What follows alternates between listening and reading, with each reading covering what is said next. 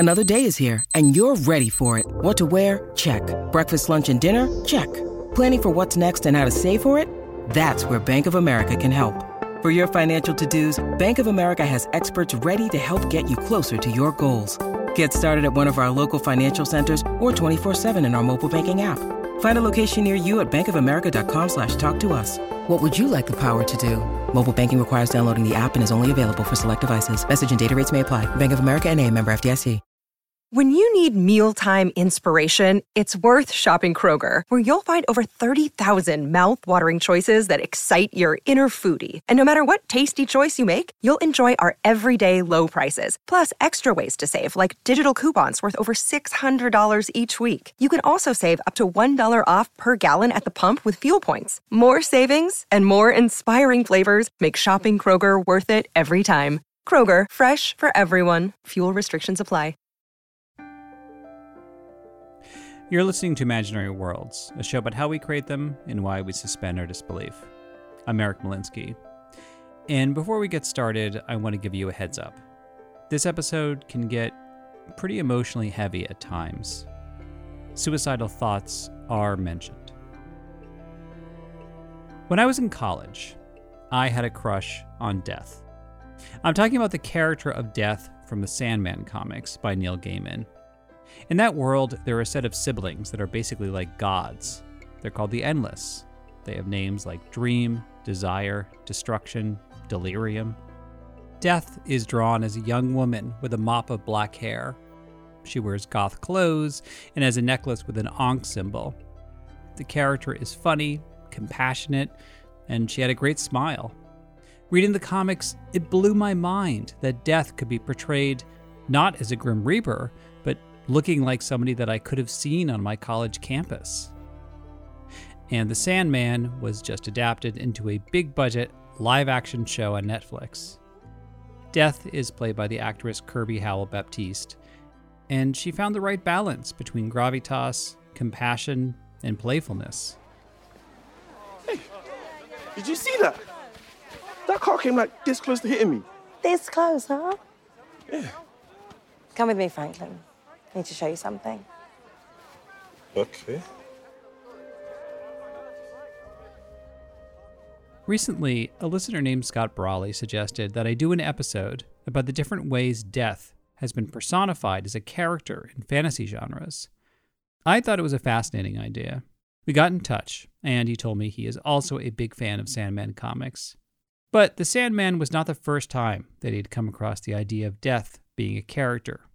When he was younger, he read the novel Death with Interruptions by Jose Saramago. In that story, Death is also portrayed as a young woman, but she decides one day to stop reaping souls. When Death stops reaping souls, what happens to society on one level? Well, why would Death do this? What's the impetus of this individual's choice? And so that got me thinking of, oh my gosh, Death has feelings. Death could be a persona that has feelings, that has thoughts, that has impulses.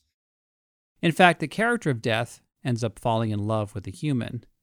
In the meantime, society falls into chaos.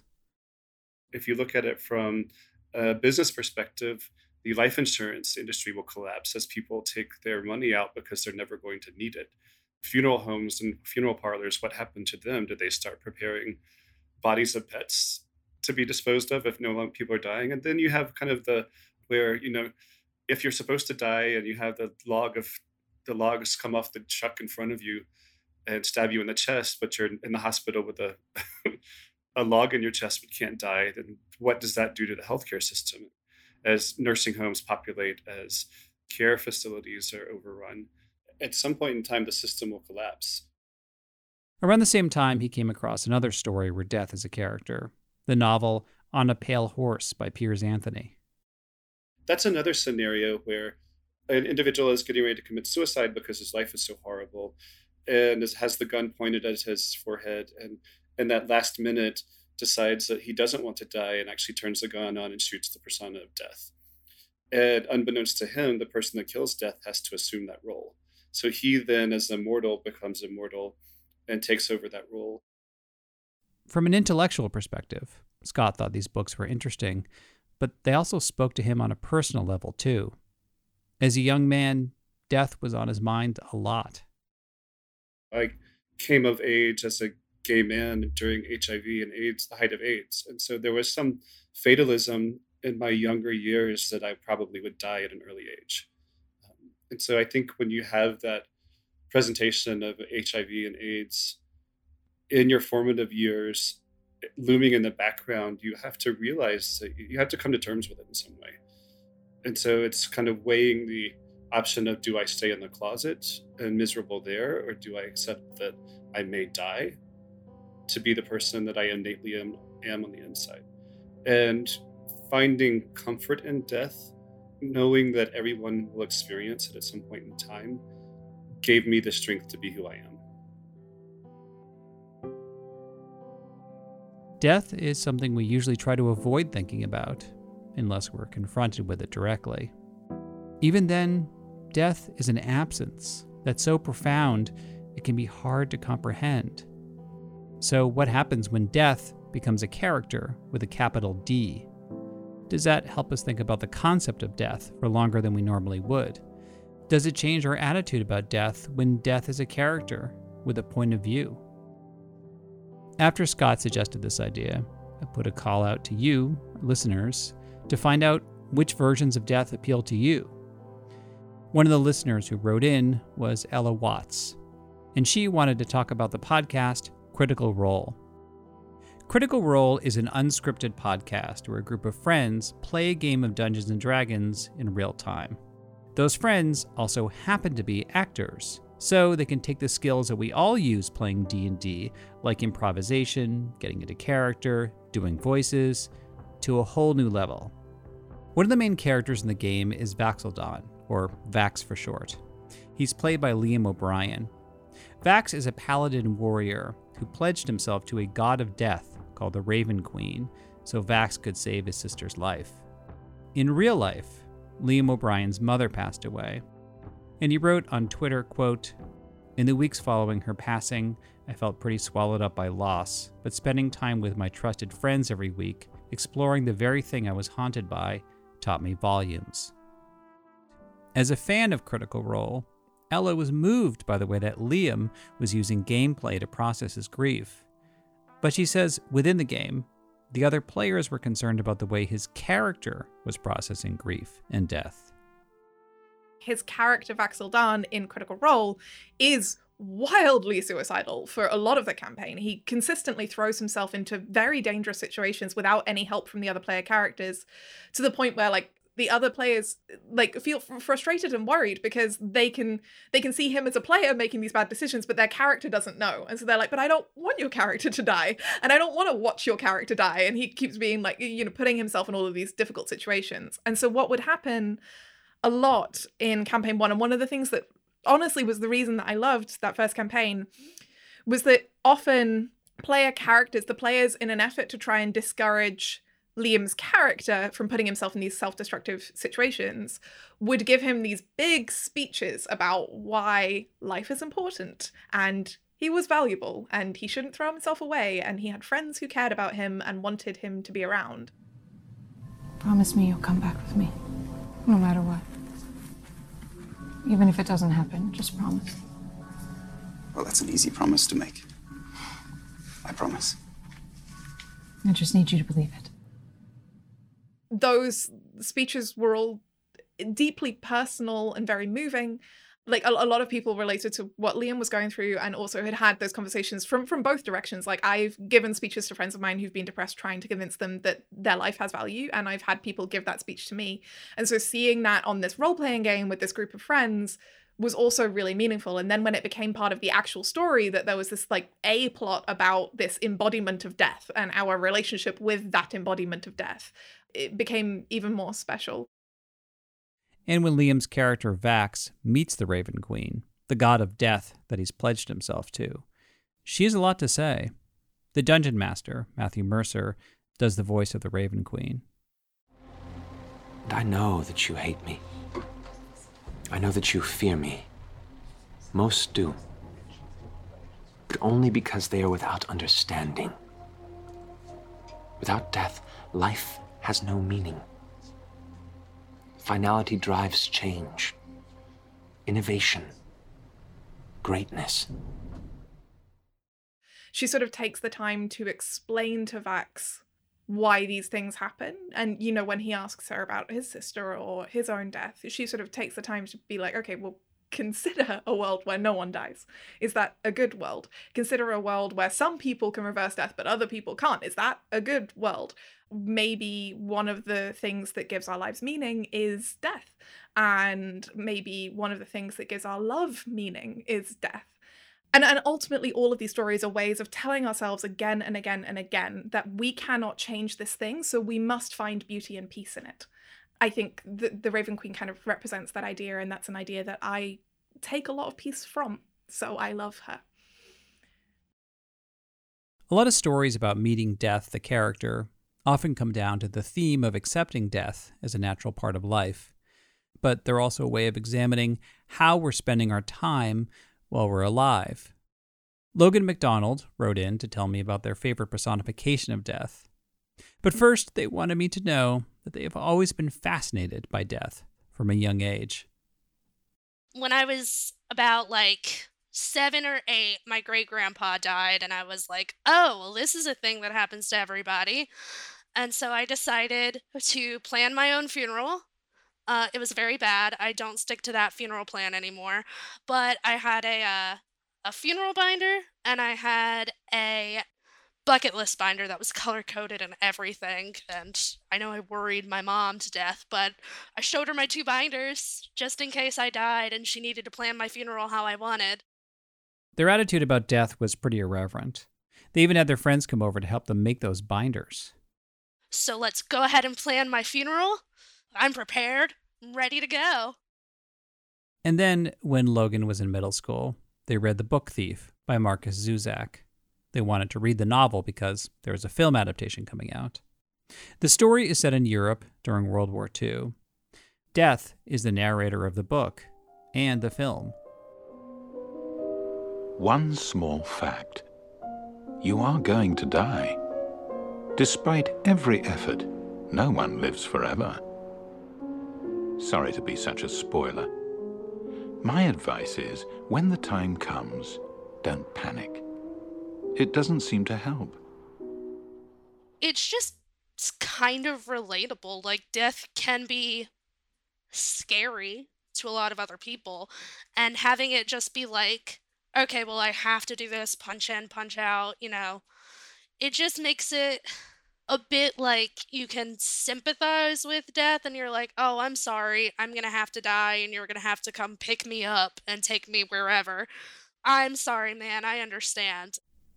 That's so interesting because, every time in every version where a character meets death, they're like, why me? Can I have some more time? I had more things to do. It's very obviously me focused. It's your death. I don't think I've ever heard somebody imagine themselves meeting death and being like, okay, I'm so sorry. You probably had other things to do. I'm going to try to make this as easy as possible for you. Yeah, my friends have described me as the type to drive myself to the hospital instead of calling an ambulance because I didn't want to bother them. Because he describes a lot of the times, there are some souls that sit up to meet him, but the rest just kind of are it's kind of like you're waking a sleeping kid. They're gonna get out eventually, but they don't really want to, so you kind of pick them up and help them out. And I think just that kind of description of oh, this is pretty gentle, but also you hate your job and I'm sorry. And it takes place during World War II, where he saw just how carelessly humans killed each other without abandon, or how they justified whatever reasons they had. He's just hey, I recognize I have to do this day in, day out, but I don't get it. I don't understand why. The fact that death himself is affected by it, I think really shook me out of my oh, everyone dies, get over it mentality, where I was oh, this actually means something to people and isn't just a concept that happens. Huh. So it's almost like the fact that you were sort of numb to the idea of death, but then when the character of death was not numb to it, it actually that's what made you realize that there's a lot at stake? Yeah, I think, because Because also around this time I was getting more depressed and thinking thoughts. And then this, I was like, oh, this is going to affect more than just me and more than the few people I think it would if I did anything. Your actions have consequences, and death hurts lots of people. Huh. Well, I mean, when you wrote into the show, you also said that your parents were getting a divorce too around this time? Yes, they were. And when you're in middle school, you're trying to figure out who you are. So there was a lot of trying to figure out who I am while also dealing with my family no longer being together, my brother potentially moving out to be with my dad. Like, it was a whole bunch of stuff I wasn't super equipped to deal with. Since it personified death in a way that I really never experienced, especially not having death as a narrator, it added more of a sense of gravity to the situation. And I think it kept me, like, grounded and get through it. Yeah, because it seems like also a lot of stories about death, when you look at it from death's point of view, life seems small, our human concerns seem so petty, life seems meaningless. This seems like the opposite. It's almost like death saying to humans, your life matters so much more than you realize. Like, don't throw this away. Yeah. And he describes in the prologue as well how he'll hang on to people's stories, and The Book Thief is one of the stories he collected to try and get him through. So he values our lives despite knowing that he's gonna be there at the end of it. I wanted to tell the Book Thief she was one of the few souls that made me wonder what it was to live. But in the end, there were no words, only peace. The only truth I truly know is that I am haunted by humans. Logan was not the only listener who said that they liked the idea that death could be portrayed as a job. And in some fantasy worlds, death is a business or a bureaucracy. In fact, the TV show that most people wrote in to talk about was Dead Like Me, which aired on Showtime in the US from 2003 to 2004. The main character, Georgina, who goes by George, is played by Ellen Muth. And right after she dies, she gets recruited to be a Reaper. So, what are you, like, angels or something? No, ma'am. Angels don't like getting their hands dirty. You know, upper management types. We have the unfortunate distinction of being called Grim Reapers. They're actually more like cranky Reapers than Grim Reapers. And this team of Reapers is led by Rube, who is played by Mandy Patinkin. And the show has a lot of fun with the bureaucracy of being a Reaper. Oh, please tell me those are not what I think they are. It is. They are. Time for your self-evaluations. Again? The Reapers don't get much information. They're simply told that they have to be in a certain time and place to reap someone's soul before they die, so the soul doesn't feel pain. Penny Rubin told me that she finds that idea comforting, even though in the show, the character of George is often frustrated that she's at the bottom of a management hierarchy, and when she tries to work outside the system, it often backfires on her. There's comfort in not being responsible. So George is not responsible for these people who are dying or their deaths. She can just do what is asked of her to make it as comfortable and as peaceful as possible. But having it as part of, in the framework of like a job or a bureaucracy, means that you just sort of have to accept it and work within it, as opposed to changing the system or like trying to take responsibility yourself. When Penny first started watching the show, her dad was watching it too. Yeah, my dad was a fan of the show too. And then a few years later, her father passed away. There are other shows that Penny can't watch anymore that deal with death, but she still likes to rewatch Dead Like Me. Yeah, so a lot of the other shows tap in more to the philosophical side of death and dying, and that just could cause my mind to spiral with all of the existential dread and crisis that grief brings on. But I think because Dead Like Me doesn't try to dive into the philosophical too much, and it doesn't try to provide answers or even really comfort about death. It doesn't hit me like in the grief area quite as much. I mean, what do you think it means about the show that the characters are reapers? Because it could be, I mean, similarly, like The Good Place is a show that deals with the afterlife and death a lot, but there is no Grim Reaper or not Grim, but there's no Reaper characters. Like, these are all reapers. Like, what is it? Why do you find that really kind of satisfying to watch them in that specific role?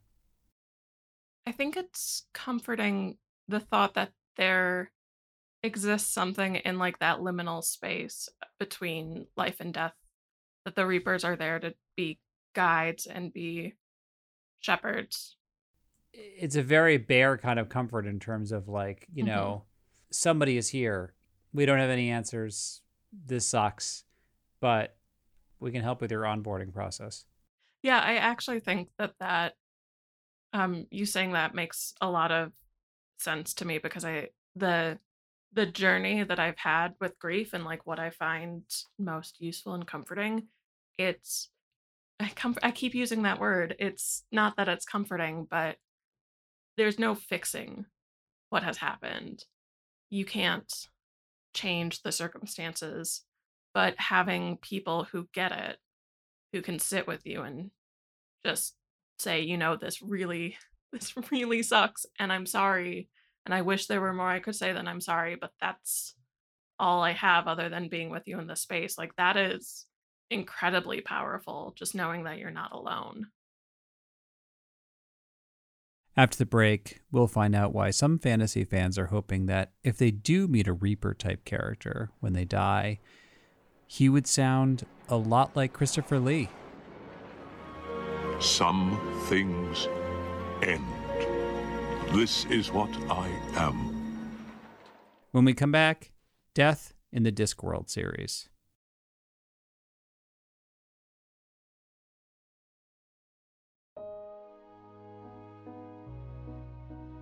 One of the most popular depictions of death comes from Discworld. There are over 40 novels written in the Discworld universe by Terry Pratchett. Discworld is set in outer space, but society in Discworld is like a mix between medieval and Victorian England, with other cultures and anachronisms thrown in. The series has a big cast of characters, of witches, wizards, trolls, vampires, city bureaucrats, incompetent policemen, even the Tooth Fairy. Some of the characters show up in several different novels, but the character who appears the most is Death. I spoke with 3 listeners about Discworld. Sophia Larson, who lives in Sweden. Terry Pratchett writes a death that I want to meet. Even if he looks scary. He is a skeleton with a sigh and a black robe and has a white horse that name's Binky. His name is Binky. And he is a real horse.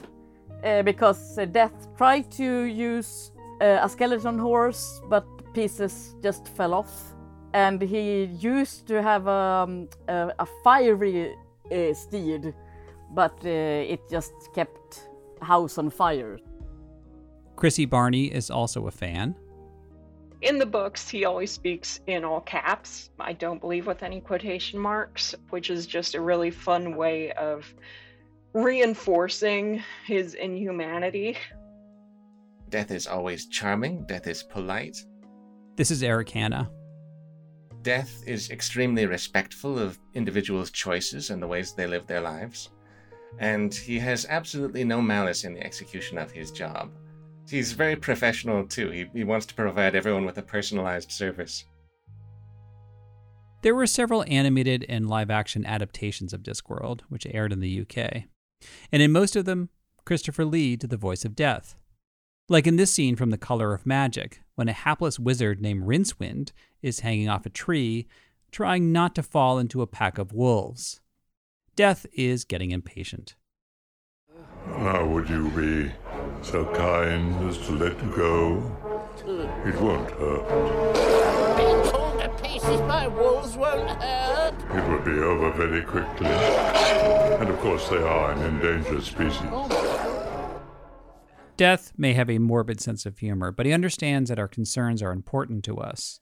It makes him curious about us. And in the series, he actually adopts a human daughter.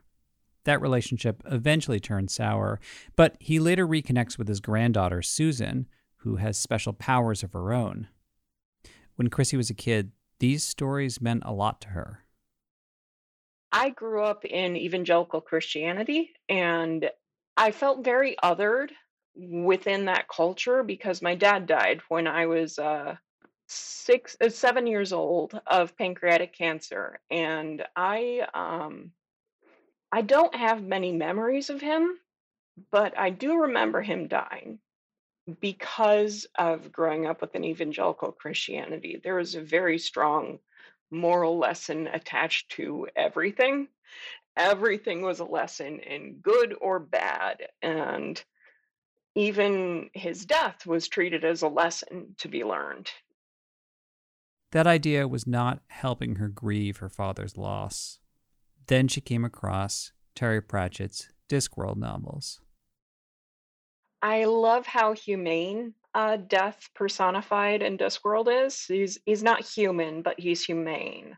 And a lot of that, I think, is just a reflection of Pratchett as an author, because he's very deeply humanistic in a way that is just really gentle and kind, while also not really shying away from the darker sides. But Death he's just a part of the way things are, and is very understanding towards the mortals that he connects with. And it was the first time that I had encountered that kind of humanism connected to death, and that was a deeply needed thing.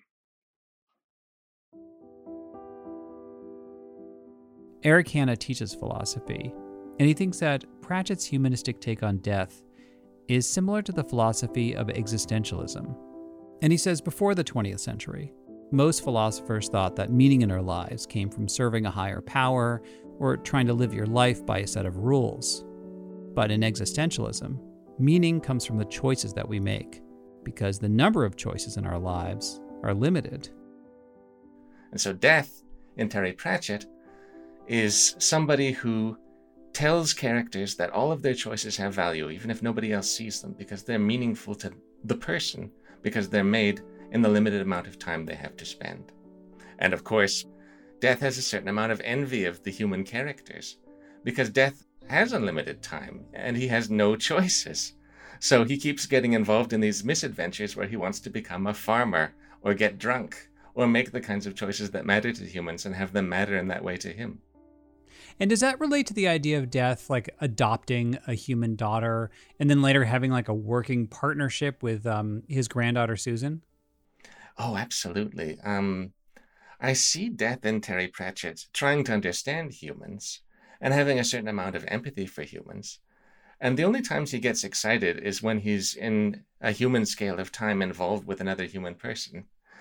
He's seeing things from their eyes on the human scale. And because things matter to Susan, things matter to Death. Even if there are some hard lessons that he might have to impart to Susan, he's willing to be involved in the possibilities of sorrow and loss because of the joy of being in a relationship with somebody in time. Terry Pratchett used to get letters from people who were terminally ill, and they told him that when they eventually meet Death, they hoped that he got it right. He said, quote, "Those are the kind of letters that cause me to stare at the wall for some time." Sadly, Terry Pratchett passed away in 2015. And when he was sick, someone asked if he was afraid of death, and he said, "I can't be bothered about death. I have made him so popular that he owes me one." I asked Eric if he thinks when Terry Pratchett created this character of Death, he was kind of giving a gift to the readers and to himself. It's a wonderful gift, and as a fiction writer, you can help people grapple with things that they've never experienced. I'm never going to be riding a magical dragon, but it's really wonderful to be able to get on top of that in the world of fiction. And much more seriously, I haven't died, So I don't know what that's going to be like. But as a fiction writer, we can face it and prepare ourselves for it and think about what it means to ourselves personally. By the way, were you a fan of, a lot of people have said that Christopher Lee as the voice of Death really felt truly canonical to them. Oh, absolutely. I can't picture the voice of Death in any other way. In fact, whenever I'm talking about it to my students, I always say, well, does Death have any advice for us? Death's usual advice is, don't start any long books. That's very good. Sophia Larson feels like Death in Discworld is a character she can actually relate to because she works in a cancer ward. It's like a taboo subject, and when you talk about cancer, people don't want to talk to you about it. In a way, I become Death. When I say in a party that, oh, I was on the work today, and people like, oh, right, and you work with Death. And you said, when you go to parties, you sort of feel like you've become Death because nobody wants to, people get all uncomfortable. When you're at work, are you able to talk about this with other people at work and say, like you could bring up Terry Pratchett's death at the cancer ward and the other people you work with would want to talk about that? No, no, because I'm a nerd and they don't. They are not. But we talk about death on our job and with our patients. And some patients says that, yeah, we don't talk about that. We can talk about everything else. But me and my colleagues talk about it a lot. Because we have to, because it's our job and we have to do it again and again. Sometimes death is portrayed as somebody who has a job they're not crazy about. Sometimes they're pretty dedicated to it. But it sounds like for you, it's a job that you are find a lot of personal satisfaction in. Yes, and I love my job, but sometimes it is hard. And I saw Sandman, and in the 6th episode, she talks to her brother. And she says that I thought I was alone, but then I realized I'm there with them. They are with me. The people that dying don't do it alone, and I'm not doing it alone. We're doing it together. I mean, people feel as pleased to have been born as if they did it themselves. But they get upset and hurt and shaken when they die. But eventually, I learned that all they really need is a kind word and a friendly face. I recently learned about a set of academic studies that put the idea of death as a character in a whole new perspective for me. Starting in the 1970s, researchers looked at how people imagine death as a figure, and they categorized the answers into 4 archetypes. Each of these archetypes relates to a different way that somebody might die. And even though the study wasn't looking at fantasy genres, it lines up perfectly with those characters. The first archetype is the macabre figure of death, like in the Final Destination horror movies, where death is a monster hunting the main characters. I'll see you soon. Next, death is automation. That's like the version of death in the movie Monty Python and the Meaning of Life, where death doesn't care what you had planned. I am Death. Yes, well, the thing is, we've got some people from America for dinner tonight. Who is it, darling? It's a Mr. Death or something. He's come about the reaping. The third archetype is death as a deceiver or a trickster. That's like in the Seventh Seal, where you can try to beat death in a game of chess, but he will find a way to win. Or, if you're Bill and Ted, you can trick death into playing Twister instead. You played very well, Death, especially with your totally heavy death robes. Don't patronize me. Well, whatever, dude. But you got a lot to learn about sportsmanship. And finally, there's death as a gentle comforter, like the character of Death in Sandman. And some death characters are a combination of these different archetypes. I learned about this study from Oscar Sinclair. You might remember him from my 2018 episode, Faith and Fantasy. Oscar is a minister in Lincoln, Nebraska, and this study interested him because he feels like in his work, he encounters all of these archetypes. I've been in Lincoln for 5 years, and I think I've done somewhere between 50 and 60 memorial services in that time. It runs the gamut of folks who had this sort of gentle comforter experience, right? Who died at home surrounded by family that they loved without any regrets, to people that died in accidents, to people that died with really complicated relationships with their families. And so the necessity of having language around this and having some comfort with the conversation is a real part of my professional life. Having a personification allows us to take that anxiety and focus it on symbols. I told Oscar that I was not surprised a lot of people were drawn towards the archetype of death as a comforter, but I was surprised how many listeners told me they really liked the idea of death as a bureaucracy, death as automation. Yeah, I mean, it's weird, and it's what allows us to think about this stuff. So this idea of death as business, I think, is really tied to the modern way of death. I think there's a lot of work in hospice particularly, and hospitals are trying to do this too, to back away from that business-like model, to say that this is a thing that is deeply human in addition to being cold, clinical, and medical. I was a hospital chaplain for a while, but one of the things that we had to do, because the hospital asked us to, was to bring in the forms for DNRs, and do not resuscitate orders, and living wills. So we chaplains who were either ordained or about to be would have literal paperwork to sit down and fill out with folks, whether they were dying or not, to say, what do you want your death to look like?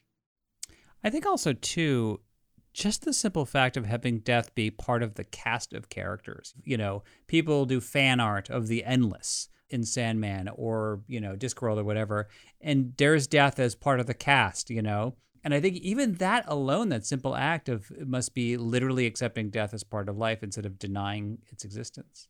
And that's a really healthy thing, because the more we find ways to say this is a natural part of who we are. And so how do we proactively befriend death and know it to be a friend rather than this macabre figure at the end? And I think a really good way to do that is by seeing it, by putting it as a character in film, in book, and in ourselves, to say this is the conversation that I want to have over the course of my life. In a way, it's giving a sense of character to our own deaths, and to use our imaginations to guide us right up to the very end. That is it for this week. Thank you for listening. Special thanks to Scott, Ella, Logan, Penny, Chrissy, Sophia, Eric, Oscar, and everybody who wrote into the show. By the way, if you like this episode, you should check out the episode we did in 2018 called Imaginary Deaths, where I talked with listeners about the deaths of fictional characters that made a big impression on them. My assistant producer is Stephanie Billman. You can like the show on Twitter, Facebook, and Instagram. There's now an ad-free version of Imaginary Worlds that you can subscribe to in Apple Podcasts. It's easy, you just click the button, and from that point on, you pay $4.99 a month to get all upcoming episodes of Imaginary Worlds ad-free, and to listen to the entire back catalog ad-free as well. I set up a similar benefit for subscribers on Patreon. If you're at the 3rd or 4th tier of Patreon subscribers, you'll get a private RSS feed, which you can put into most podcasting apps, and you'll be able to hear all episodes of Imaginary Worlds ad-free. Speaking of Patreon, at different pledge levels, you can get either free Imaginary World stickers, a mug, a t-shirt, or a link to a Dropbox account, which has the full-length interviews of every guest in every episode. You can learn more about the show and subscribe to our newsletter at imaginaryworldspodcast.org.